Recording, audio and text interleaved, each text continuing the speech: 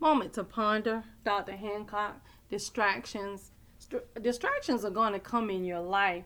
The Word of God tells us to think it not strange concerning the fiery trial, which is to try us. But sometimes we think that, well, I'm doing good. Well, I didn't bother nobody. Well, I'm just minding my own business. But keep in mind that the enemy's purpose is to kill, steal, rob, and destroy. So unless you have released your angels, unless you have put on the whole armor of God, unless you have decided that, you know what, I'm going to keep my mind stayed on God, because if I keep my mind, he said he'll keep me in perfect peace.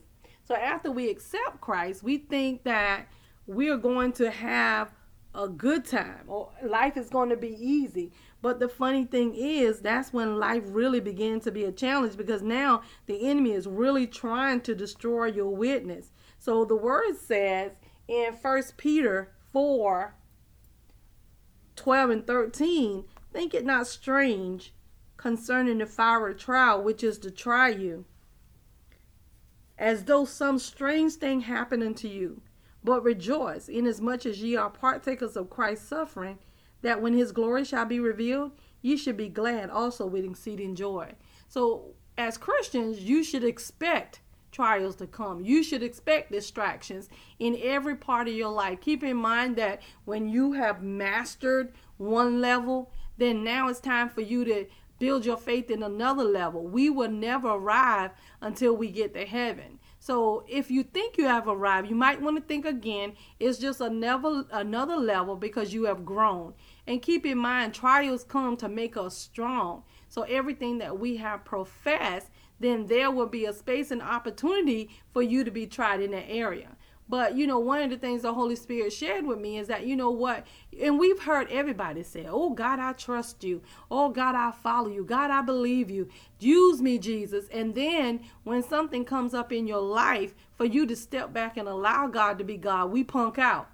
Because we be like, why me? This shouldn't happen to me. But it did, because you confessed that. So again, space and opportunity now gives you an opportunity to really showcase whose report do you actually believe.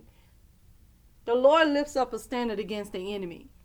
You got to know who your Father is. You got to know who your protector is. But the word tells us to put on the blessed plate of righteousness, the helmet of salvation, shod our feet with the preparation of the gospel of peace. So keep in mind, distractions going to come.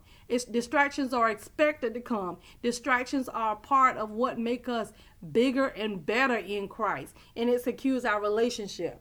And this is the confidence that we have in him, that when we ask anything according to his will, he hears us. And if we know that he hears us, we know that our petition is going to be granted. So change your mindset about distractions, because they come to make you strong. They come to test your faith. They come so that you can reaffirm what position you hold in the kingdom. All right, Real Talk, Dr. Hancock, A Family Affair.